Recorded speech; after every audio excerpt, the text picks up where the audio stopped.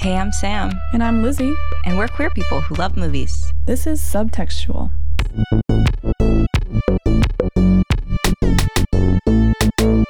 Sam, are you ready to have the time of your life?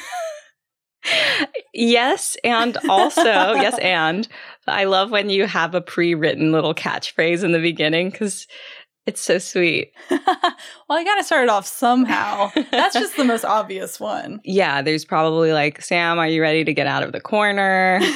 Something like that. That brings back memories of the Blair Witch, though, so. Yes. Wow. The only similarity between Dirty Dancing and the Blair Witch is putting people into corners for various reasons. Yeah, exactly. Oh my gosh, Lizzie, this is so funny. We're doing Dirty Dancing. I love this movie. And I originally chose to do this movie for my birthday because on our birthday, we get to do like a non-gay film, any film we want. But as I started researching, like 4 minutes into researching, I was like, wait, this film is gay enough to put as a regular episode so I can cash in my birthday later. But you had never seen it, though. I had never seen it. I know it was like, it's been one of Lizzie's favorites forever, for as long as I've known her. And I don't know if anyone relates to this, but sometimes when I know a movie's going to be really good, I put off watching it because I'm not ready to like have my life changed yet. Mm-hmm. And this was one of those things where there was before Dirty Dancing and there'll be after Dirty Dancing. So I've pushed it off as long as I could. But I remember getting that call from Lizzie like 3 days before we recorded this being like, Sam, it's gay. And it's kind of gay in the way that Hocus Pocus is and that a lot of its creators are gay.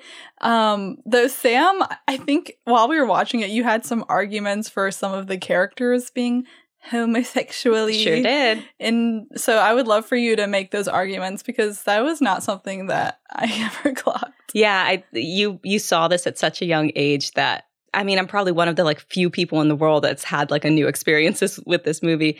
But coming in at 2022 first watch, I was like, wow, this is really gay. That's all we can ask for in these movies. This goes to show, if you're a grown homosexual, the stuff you probably liked as a kid, regardless of how hetero it appeared, is probably gay. Grease. Mamma Mia. Everything. So sorry. Yeah, everything you've ever held dear is gay.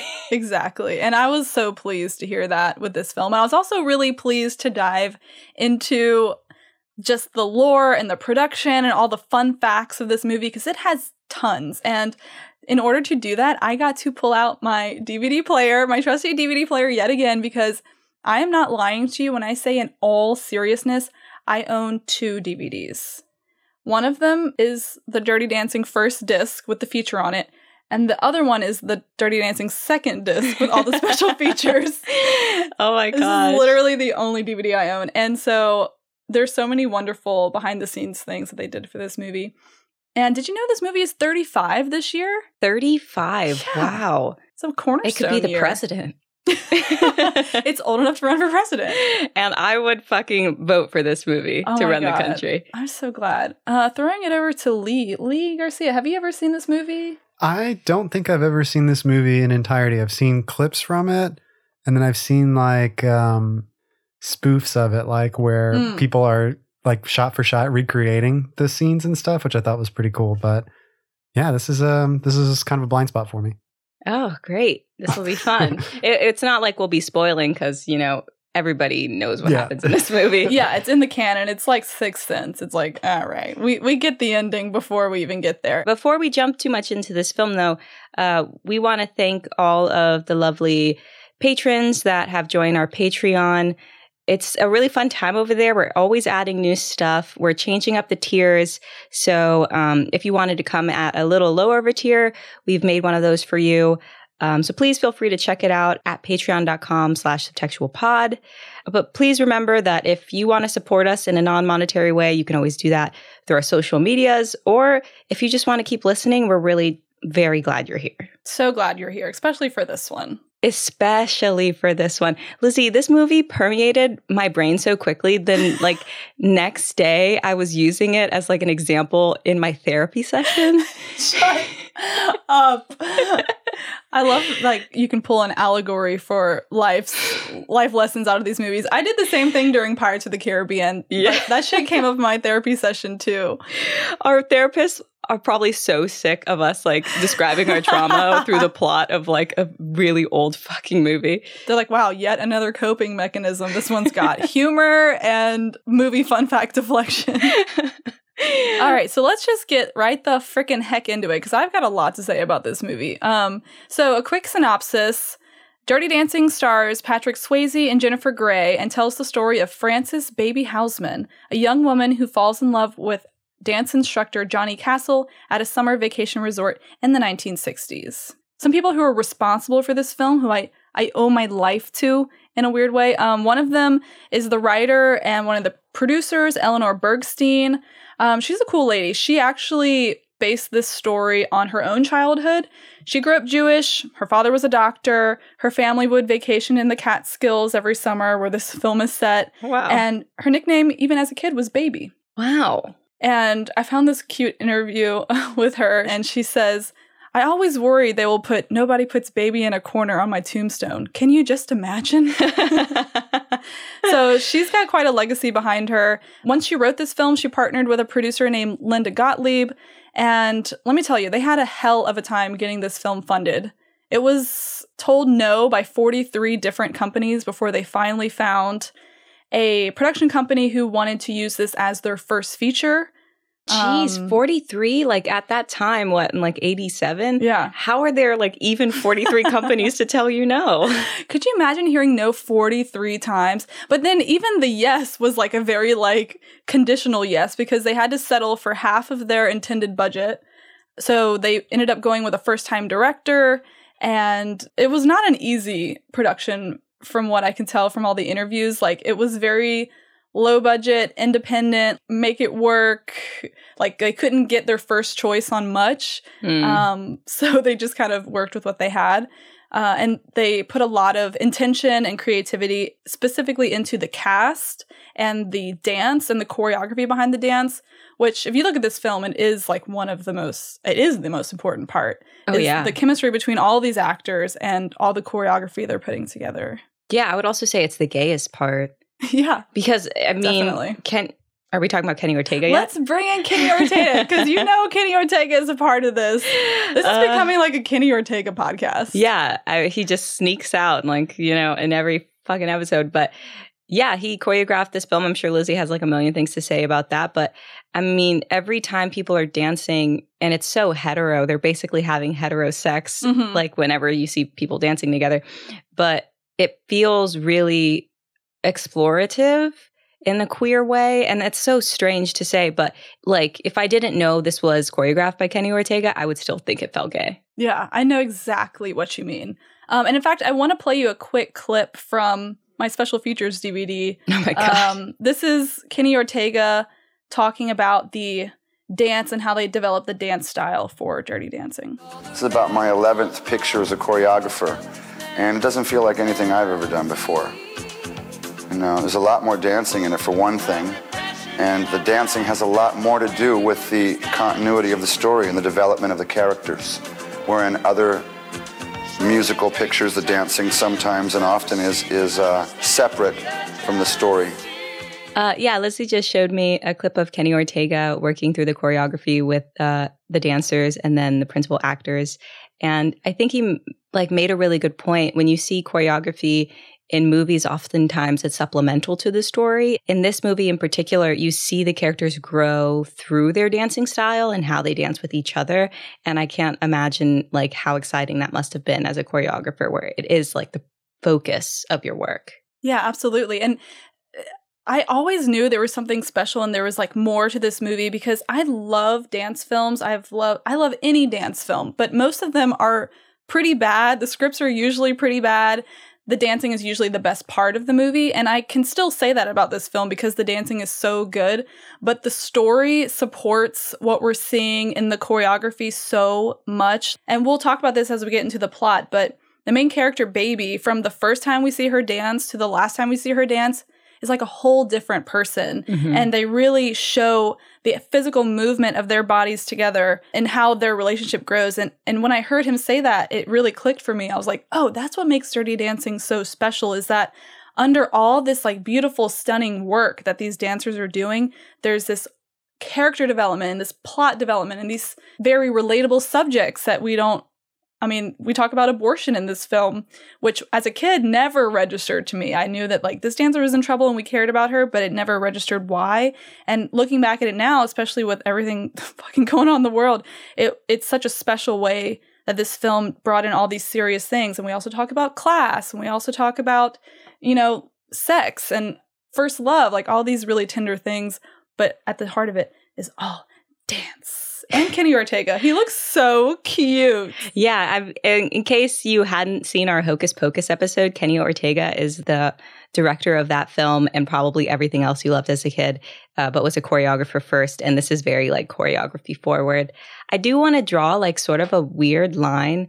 We're talking about how Kenny mentioned that dancing can often be lost or is just like an addition to the plot of the story. And it reminds me of like two very different films that use like an art form as like a lens. And I'm thinking of Portrait of a Lady on Fire, where the attention to the change in her art is like every scene. She's really trying, there's no spoilers in what I'm about to say, but the protagonist is really trying to draw.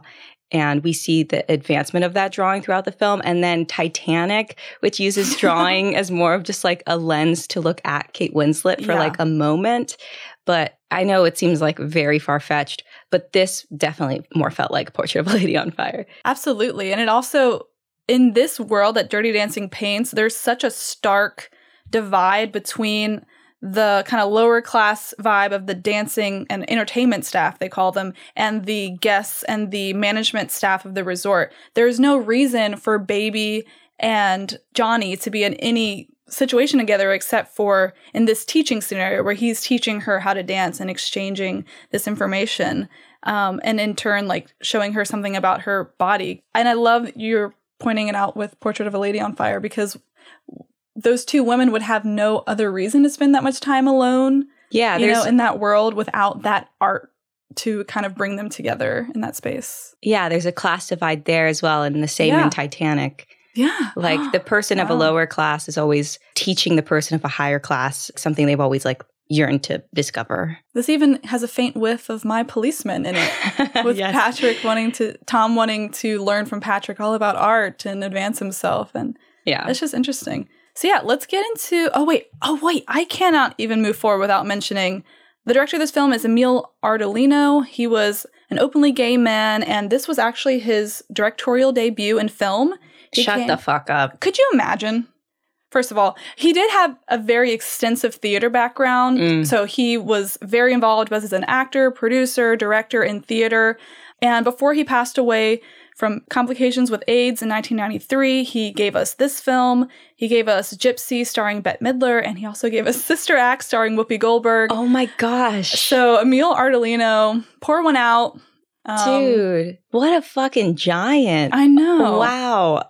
That is so incredible. And I know you mentioned he had like a lot of theater experience, but to go from theater to a regular like film is difficult enough, a film medium, but also choreography is really hard to capture correctly when the subjects are spinning around constantly and you have to follow these rules of cinema where you're not trying to flip perspective every 5 seconds. I think he did a fantastic job. I could not tell that this was their first feature. Absolutely not. No, the craft of this film is good enough that it does not feel like the low budget that it is. It doesn't feel like they settled for literally half of the budget they were going for. Yeah. And he took a lot of care with it. And sadly, because he passed in the 90s, a lot of these people who outlived him, Patrick Swayze and Kenny Ortega and Bergstein and Jennifer Grey, they were able to kind of retrospectively look back at the legacy of Dirty Dancing, but he unfortunately passed only 6 years after the film's release. So I know in that time he knew the success it was. It was insanely successful when it came out, but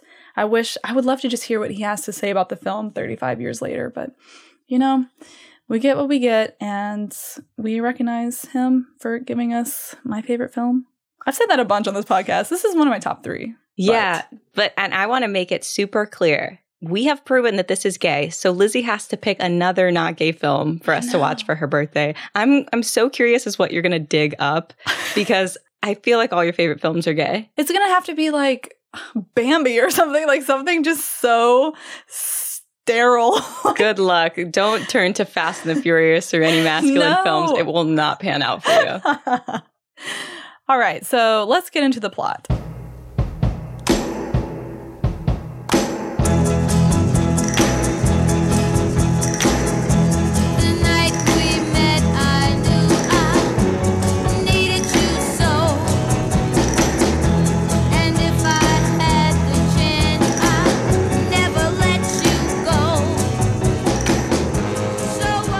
I want to tell the listener that Lizzie and I have had a very long friendship, bookmarked by many mixtapes given to each other. I have like a whole binder full of mixtapes from Lizzie.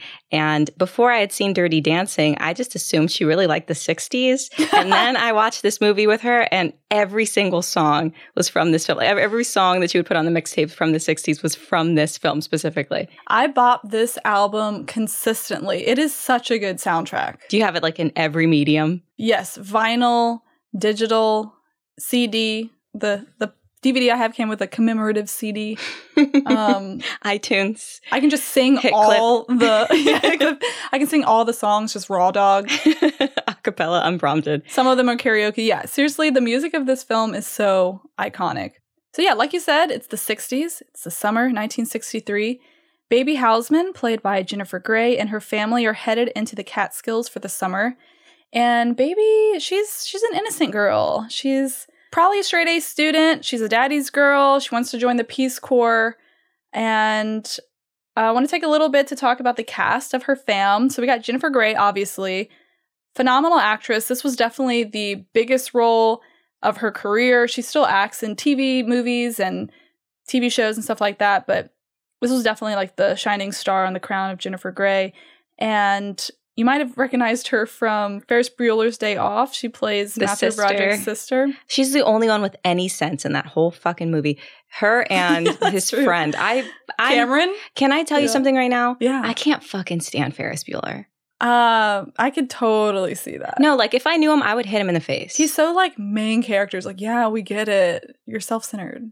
But I do love that movie though. He's a dick and his girlfriend's too hot for him. Please continue.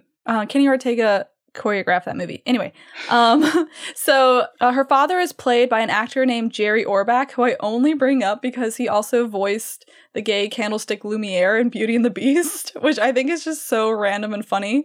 Every movie we talk about feels like it touches every other movie we've talked about directly. It's like the chart. it's the chart, the L word chart. Yeah. Yes, exactly. And also, Baby's mother is played by Kelly Bishop, who we were like racking our brains. It never clicked with this, but we were watching with our friend Leanna, and she was like, isn't that Lorelai's mom from Gilmore Girls? Yeah, Lizzie and I spent the first like hour, however many minutes being like, who the fuck is this lady? This woman. And our friend Leanna walked in with like, I don't know, for 2 seconds was like, hey, she's from Gilmore Girls. And I was like, oh my God, relating back to Gilmore Girls, you know Kenny Ortega directed 12 episodes of Gilmore Girls? What? Everyone knows everyone. It's just a big web. They were making these television shows and films for 20 years, being like, this will be so funny when Sam and Lizzie realize that we've done all of this shit. They're doing it for us. Yeah. The future. Yes. All right, so that's her fam. They're heading off into the Catskills, and this resort is like part summer camp, part like rich people retreat. They have like a bunch of silly little games and classes that Baby engages in for the first part of the film, and this is where we see her dance for the first time. Mm-hmm. She goes to like a little group dance class where she ends up getting paired with like an old lady, and we can tell right away this girl is not in tune with her body. She's very innocent. She's definitely a virgin. Like, she is just a good straight A student. Sandra D. Mm-hmm. Much, but she has a good heart. And God, I've literally seen this movie like, I'm not kidding, probably like 55 times. And I noticed something in this last watch for the podcast that I've never noticed before. What? So right after the first time we see Baby dance, there's just a quick scene of her leaving her family's cabin by herself and kind of like running off into the evening and exploring the grounds alone. And this song plays in the background. Let me know if you recognize it.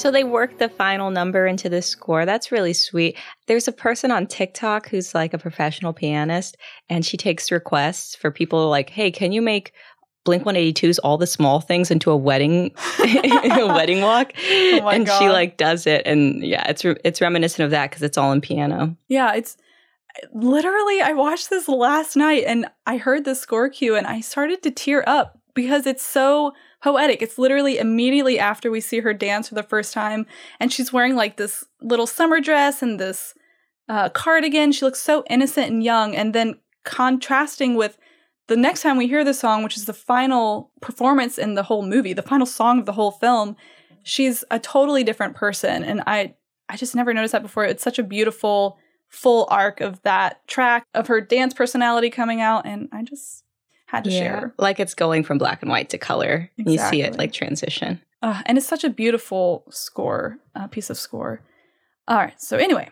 So yeah, like I mentioned earlier, we kind of start to get the lay of the land on the resort. We kind of see very quickly that the entertainment staff, the dance staff, basically are talked down to and treated lesser than the management staff, and they're also expected to stay away from the guests. Think Titanic. Yes. They're not supposed to ever engage except for in these like very public neutered ways where they're engaging in like classes or charades or whatever. And so this element of like privileged versus working class pervades the whole film, but it's definitely both ways, because Johnny and Penny and all the dancers want absolutely nothing to do with Baby Houseman in the very beginning. They are very rude to her, very aggressively like, what the fuck are you doing here kind of vibe. And it's understandable because they're usually treated like shit by all the rich guests and by the management staff who are all like Yale and Harvard hopefuls and stuff like that. So we see this really play out in the next scene, which is the scene where she helps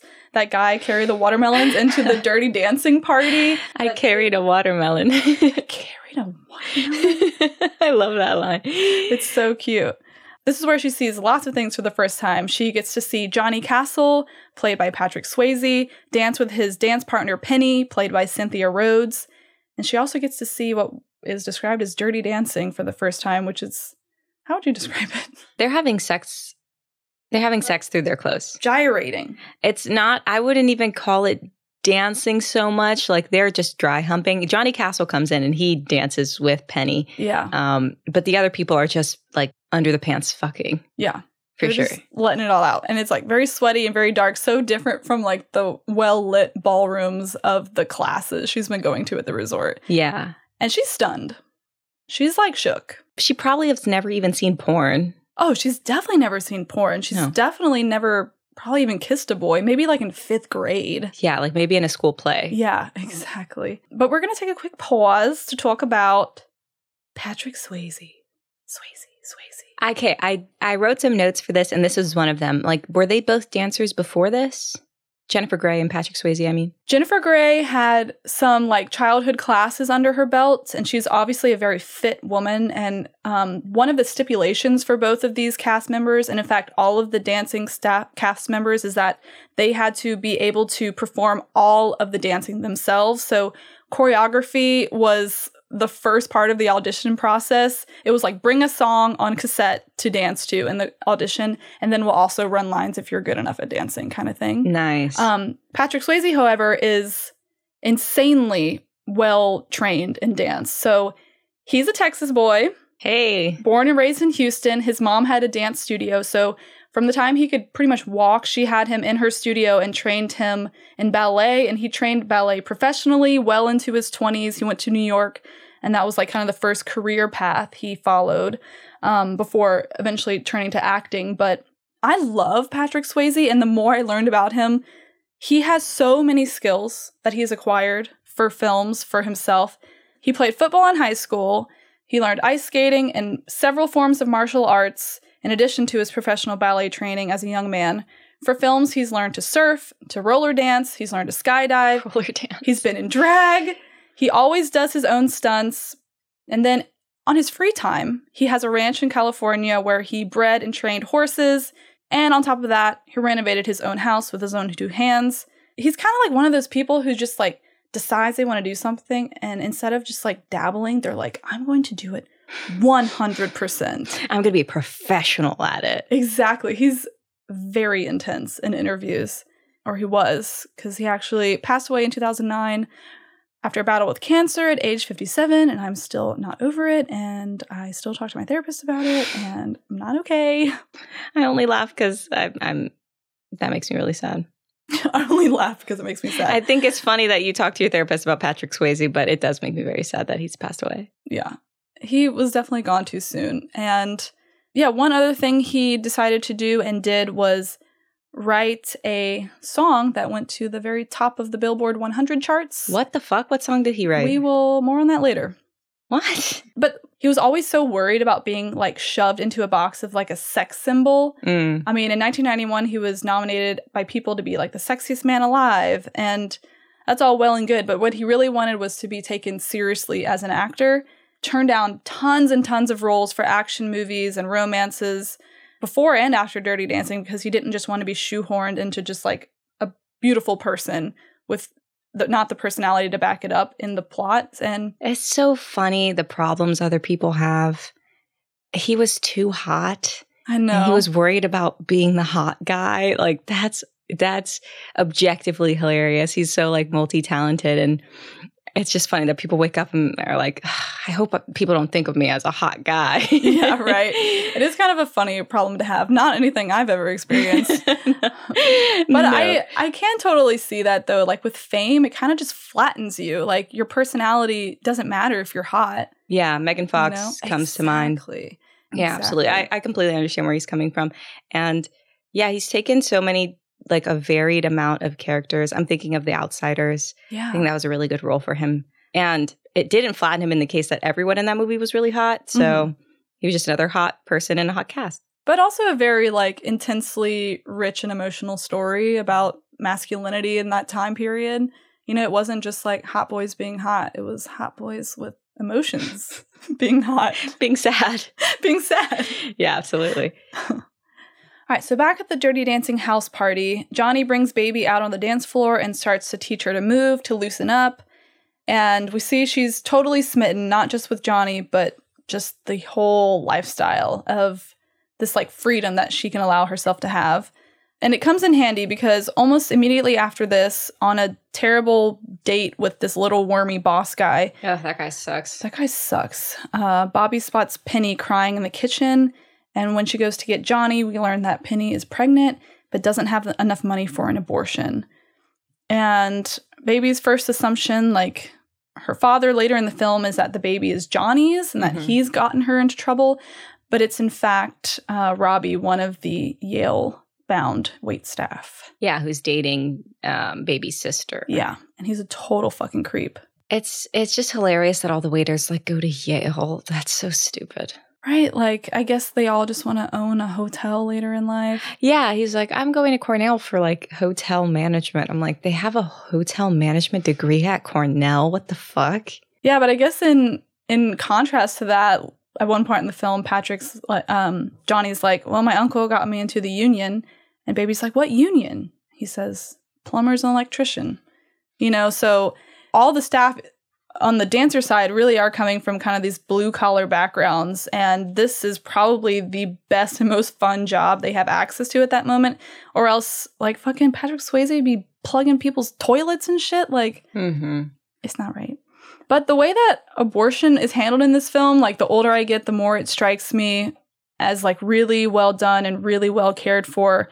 And Bergstein, the writer and the producer of the film, was very adamant about this being a part of the film, even though it was definitely a part of those 43 no's.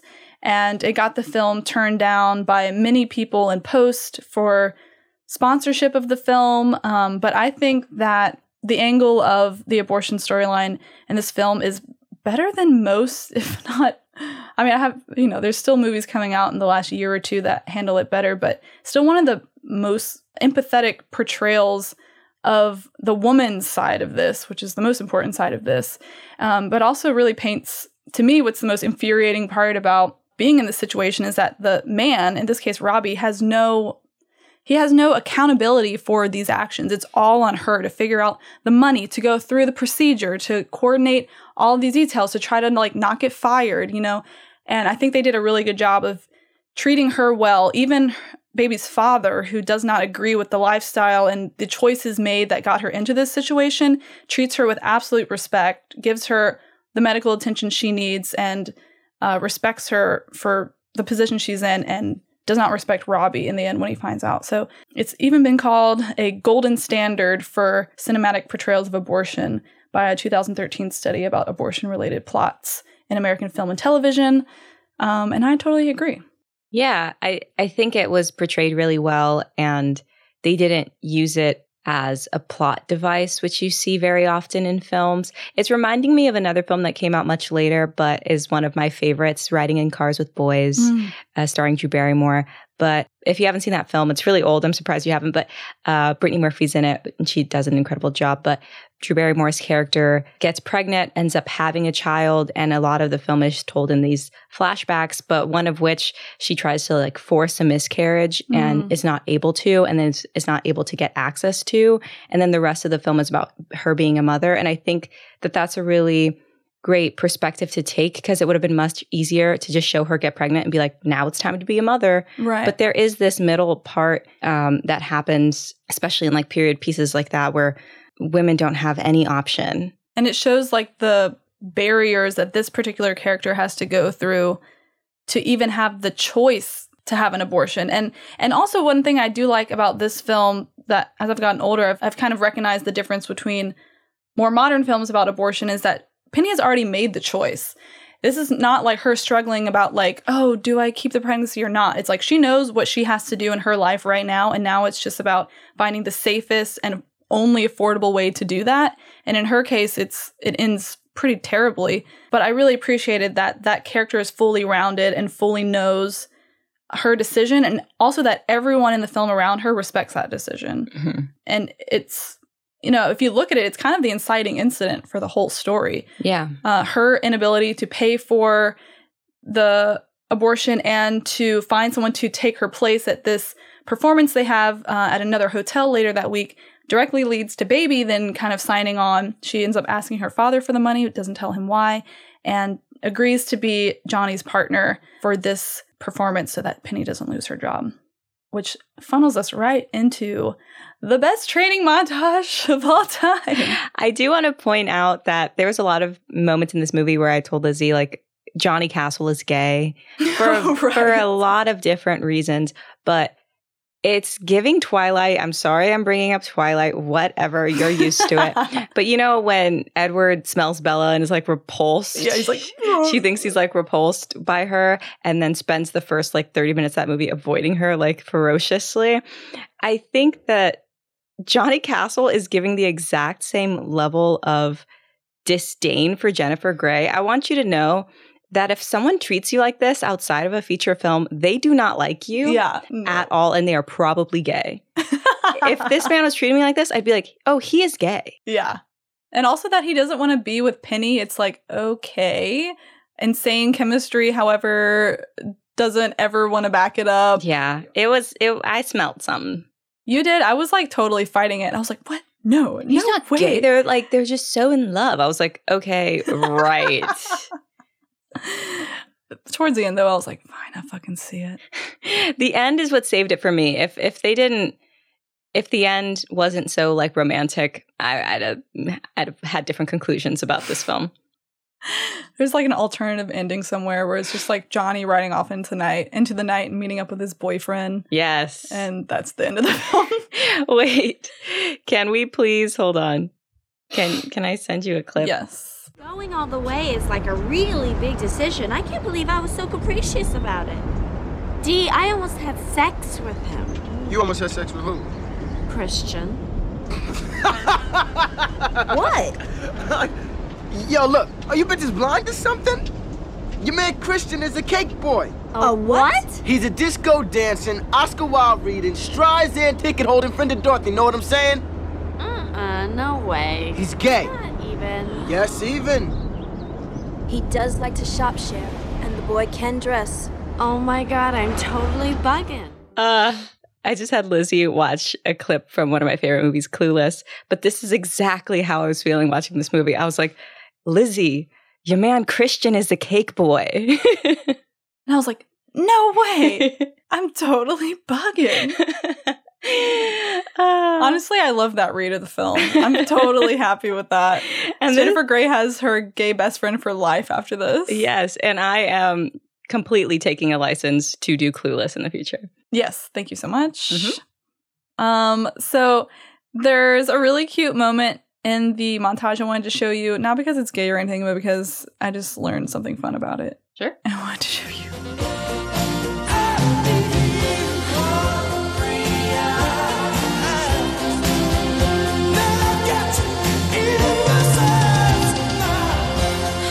Could you give a little description of that scene?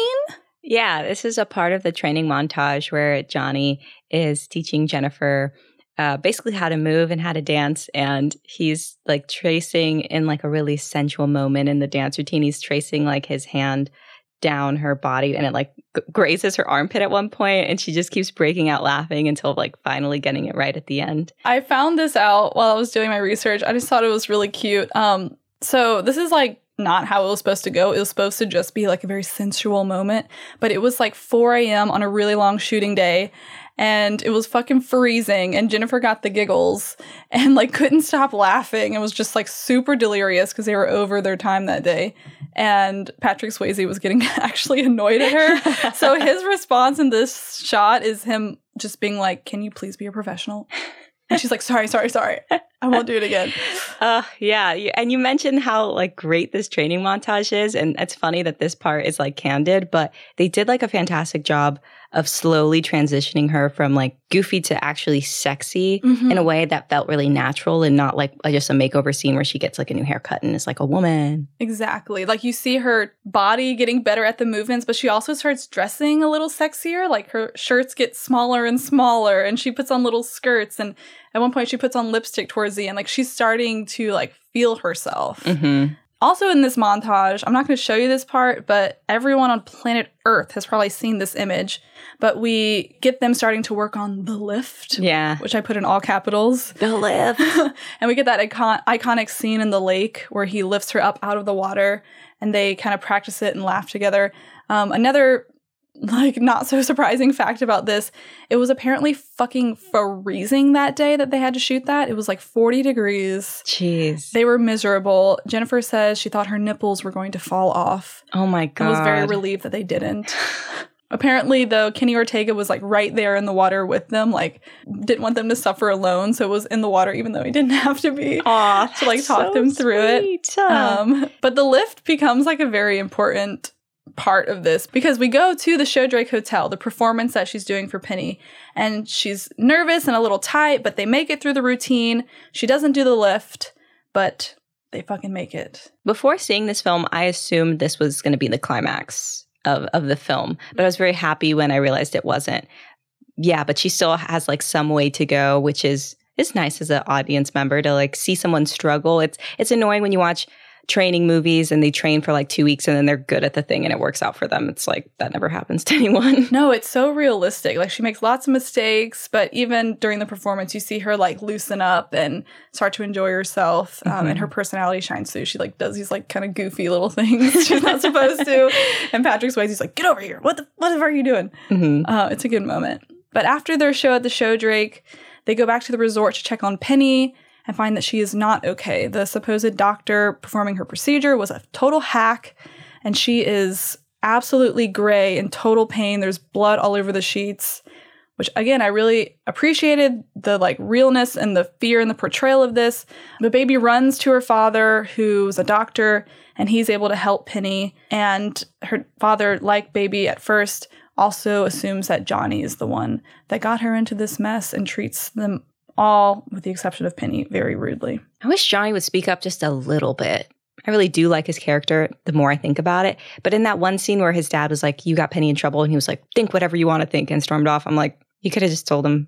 I always thought that as well, but the more I thought about it, I was like, he's probably tried, and he's probably failed. And he even says in the next scene, like, they treat me like nothing because I am nothing. Like, he was able to help her. He has a skill that helped save Penny. at a certain point, you're like, this man's doing something great and I am nothing, you know, and you just kind of accept that and move on. So to see her father come around in the end, her father apologizes to Johnny and says, when I'm wrong, I say I'm wrong. Mm-hmm. And I think it's such a good bit of closure there. It's like a whole arc closed between these two side characters. So yeah, like I mentioned, Baby goes to Johnny's room. He feels like shit, but is glad Penny's okay. And they kind of comfort each other and end up sexing. Yeah. Great scene. Yeah, Baby really has garnered so much confidence at this point that she can like make an advance on someone. As a virgin, I'm assuming that's huge. Yeah, like she is the one to seduce him. Mm-hmm. So this was like that fucking feminist sexual awakening. I was starting to watch at 5 years old, like, whoa, Baby's so cool. I want to be just like Baby. Yeah. So they continue to hang out that summer, start to fall in love, taking like secret dance lessons and meeting up on the side. And soon, though, Johnny is blamed for stealing from a hotel guest. And Baby stands up for him, saying that she was with him that night, so he couldn't have done it. And though she like is telling the truth and put herself out there, he was fired anyway for canoodling with a guest. You can't have dancers that hot and expect them not to have sex with people. And it's so fucking annoying because in the early scene of the movie, we see like the head of staff telling the waiters like, you know, schmooze up the girls, even the ugly ones, like, do whatever you want with them. And then he says specifically to the dance staff, like, except for y'all, don't touch them. Like, you can't have that kind of fun. Yeah, it's like all nepotistic. All the waiters are like dorks who are children of millionaires, so they get to do whatever they want. It's just fucking annoying. And Robbie's the one that ends up doing the most damage. Like, Johnny doesn't do any damage. I'm sure they use protection. Like, oh my God, I'm so glad when he got punched. Ooh, get fucked, Robbie. That was a good scene. Lizzie and I commented about how all the women were like, no one tried to stop Johnny from beating the shit out of this guy. No, they got closer. They like came in to watch. But it's such a good moment because he's doing it for Penny. He's doing it for himself. He's doing it for Baby. He's doing it for Lisa. Mm-hmm. He's just... We all wanted to see it. But Baby also has her moment, too. You remember when she goes to confront Robbie and try to get money from him for Penny's abortion? And he hands her that copy of The Fountainhead and said, you know, some people matter, some people don't. Yeah. She dumps water on him. Yeah. Like, you work. That was so satisfying. And gosh, people like that make The Fountainhead look bad. Lots of terrible people. It's like The Catcher in the Rye. It's like Fight Club. People take the wrong things from from all of those things. Yeah. God. I really do like that book. I think I take the right things from it, though. Everyone's hot. Someone's an architect. Yeah. Be original to yourself. It's like the Disney lessons of The Fountainhead. Yeah, you could tell Robbie Gould is the reason people hate people who read The Fountainhead. Absolutely. Fuck Robbie. So Johnny's fired, and he says goodbye to Baby and drives off into the sunset to this song. Can't look in her eyes. She's out of my league. Just a fool to believe I am anything she needs. She's like the wind. Shut up. Did he write that? Bitch! Is that the fucking song he wrote? That song is written and sung by Patrick motherfucking Swayze. I literally found that out 4 days ago and almost shit myself. There's... He can do anything. And the fact that he's leaving to his own song is incredibly swag. So... I hate using that word, but that is what it is. I'm sorry. If you're going to pull that word out once on the podcast, it's in this context. He's just awesome. This is also the only song he's ever written and performed. And as soon as it released, it went to number 3 on the top Billboard 100 and stayed there for several weeks. Oh my gosh. And is still played on the radio till today. What the fucking ass?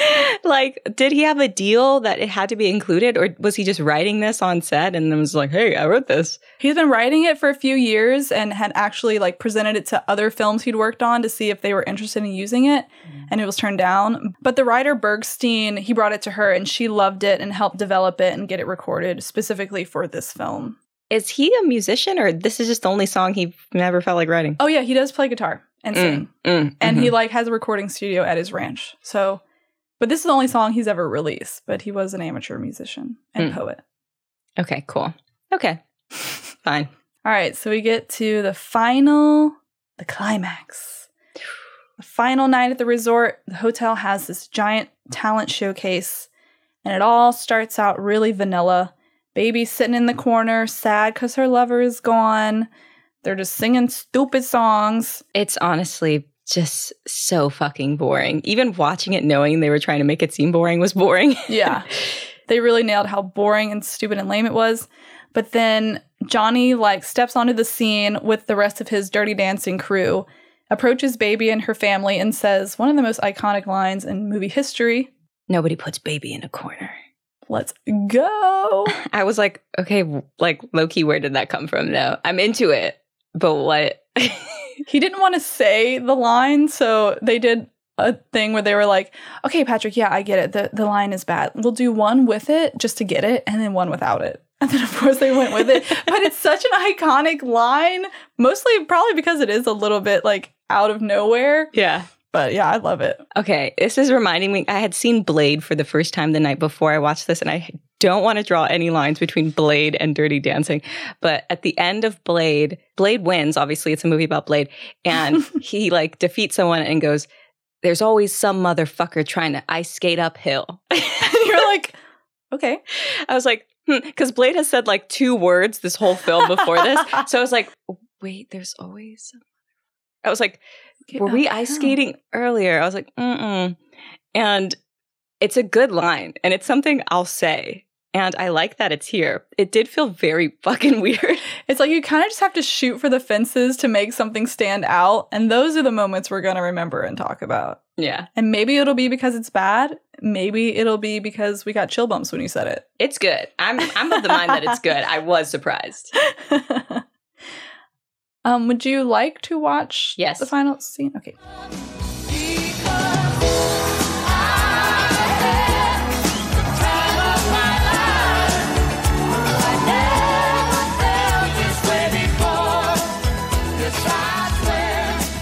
Okay, Lizzie just showed me the final scene. Iconic. I must ask, for me personally, did they have a relationship outside of this? No. Oh, wait. Not a romantic relationship. They had worked together on a film before this called Red Dawn, so they were familiar with each other. But however, there was actually moments on set where they would get into little spats, the giggle down the armpit. That was kind of a common occurrence on set. But what the producers would do if they ever got too heated or whatever, they would just show them their original test footage from whenever they were in casting, because I won't show it to you. I'll just link it to you later and I'll put it in the show notes, but it's truly burning with chemistry. It's them two and Kenny Ortega just in a blank studio. And so they'll show them that and they'll kind of make up and get back together. But they did not have a romantic relationship. Patrick Swayze was already married to his wife, Lisa Naimi. Meanwhile, when Lizzie and I get into spats, Lee just sprays us with a water bottle like feral cats. I'm damp by the end of the episode. Oh, yeah. Their fucking chemistry is so fucking good. Jeez. This is one of the most well-rounded finales of, cinematic history. We get the wrap-up of Baby's acceptance with her family, both her mom and her dad kind of accept that this is a part of her now. We get the apology of her dad to Johnny. We even see her dad and Penny having a moment together. Once the whole cast starts dancing together, we see kind of all staff members and guests starting to intermingle and get along with each other. So there's kind of this release of class tension, at least temporarily. And then we get the lift. She fucking nails the lift. So good. In front of everyone. And she has reached her pinnacle self. And of course, we hear the piece of score from earlier, but the original version now created for the film of I've Had the Time of My Life. All in all, just such a wonderful way to end this film. All these little arcs just tie up perfectly with a little bow. Yeah, it's actually perfect. And I didn't expect to cry, but I was fighting tears my first watch. Can you guess what part? Whenever he's mouthing the words to her at the end. Time of Well, because and I owe it all to you. Because at first you think he's just going to mouth like a couple of the words and they're going to cut away because it's like kind of a weird thing to do.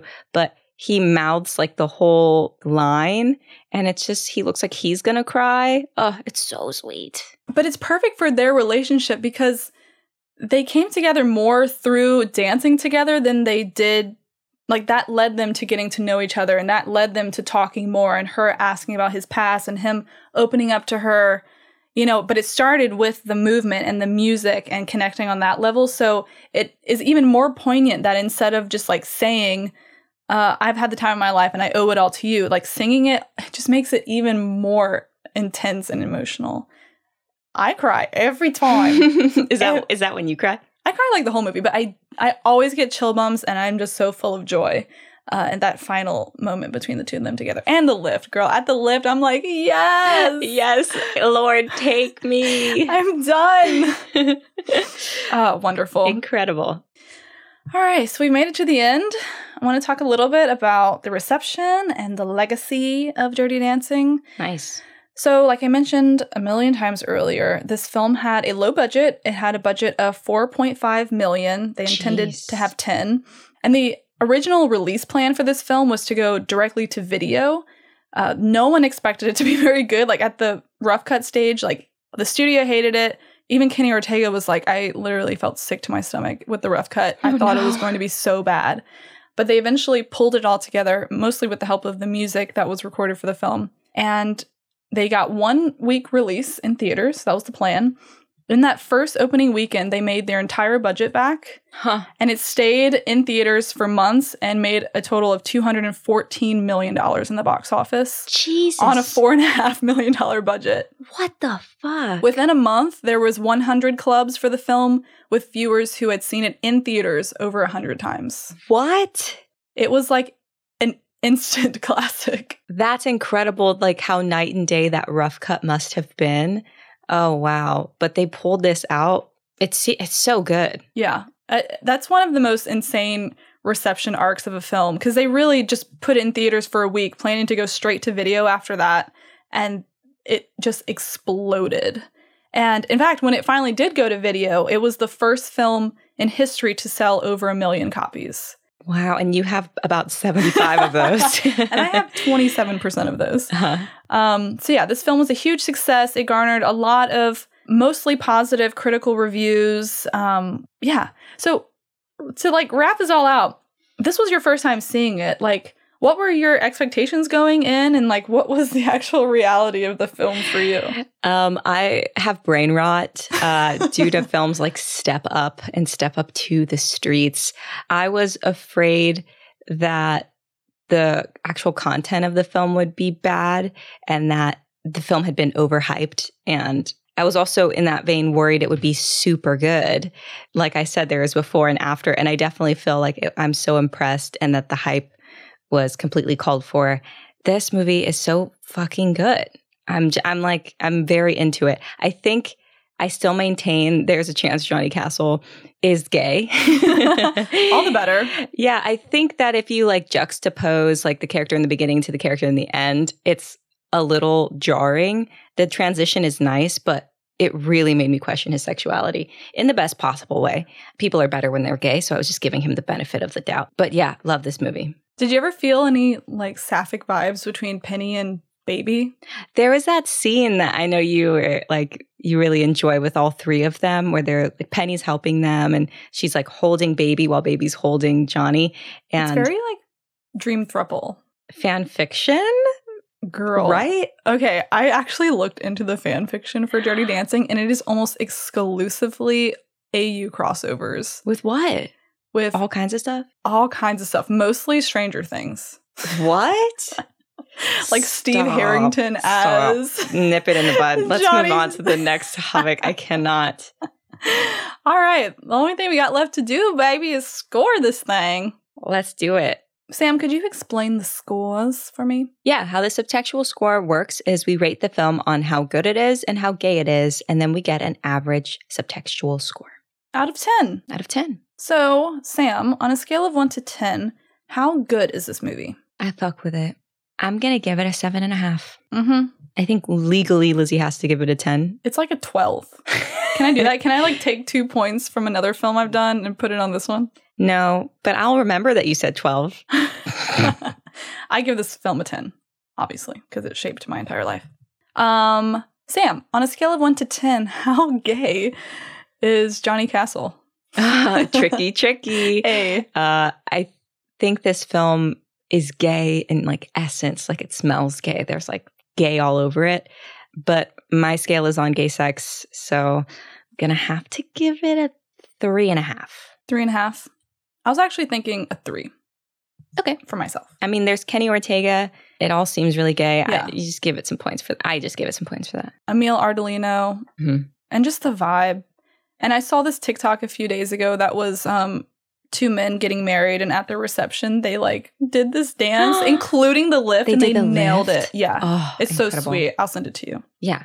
So with that, this film receives a subtextual score of 6. Pretty good for something that's like technically straight. Yeah, technically super hetero. Yeah. It tried. It really tried. Oh, but here we are. Here we are. We found it. Oh my God. Sam, did you learn anything today? I don't know if I learned anything, but I'm just so pleased with the fact that you sought out a straight movie and couldn't do it. I tried. This was in my head to do for weeks, and I was like, great, birthday coming up, gonna treat myself. Skirt! Wait a second. You could have done this at any time. I know. Well, I'm glad to save it for around my birthday. Honestly, for you to watch it with me and to also love it means so much to me. If you had hated this movie, I think I would be devastated. So this is the inverse of my birthday episode where I make you watch The Blair Witch and you're like, I promise I will never do that again. I hated that. I said I respected it though. Yeah, that's good. Yeah. Oh man, this was such a fun episode. I could not love this movie more. Fucking roll that song, Lizzie. Let's go. It's time to dance for our parents. Thanks for listening to this episode. We hope you enjoyed it.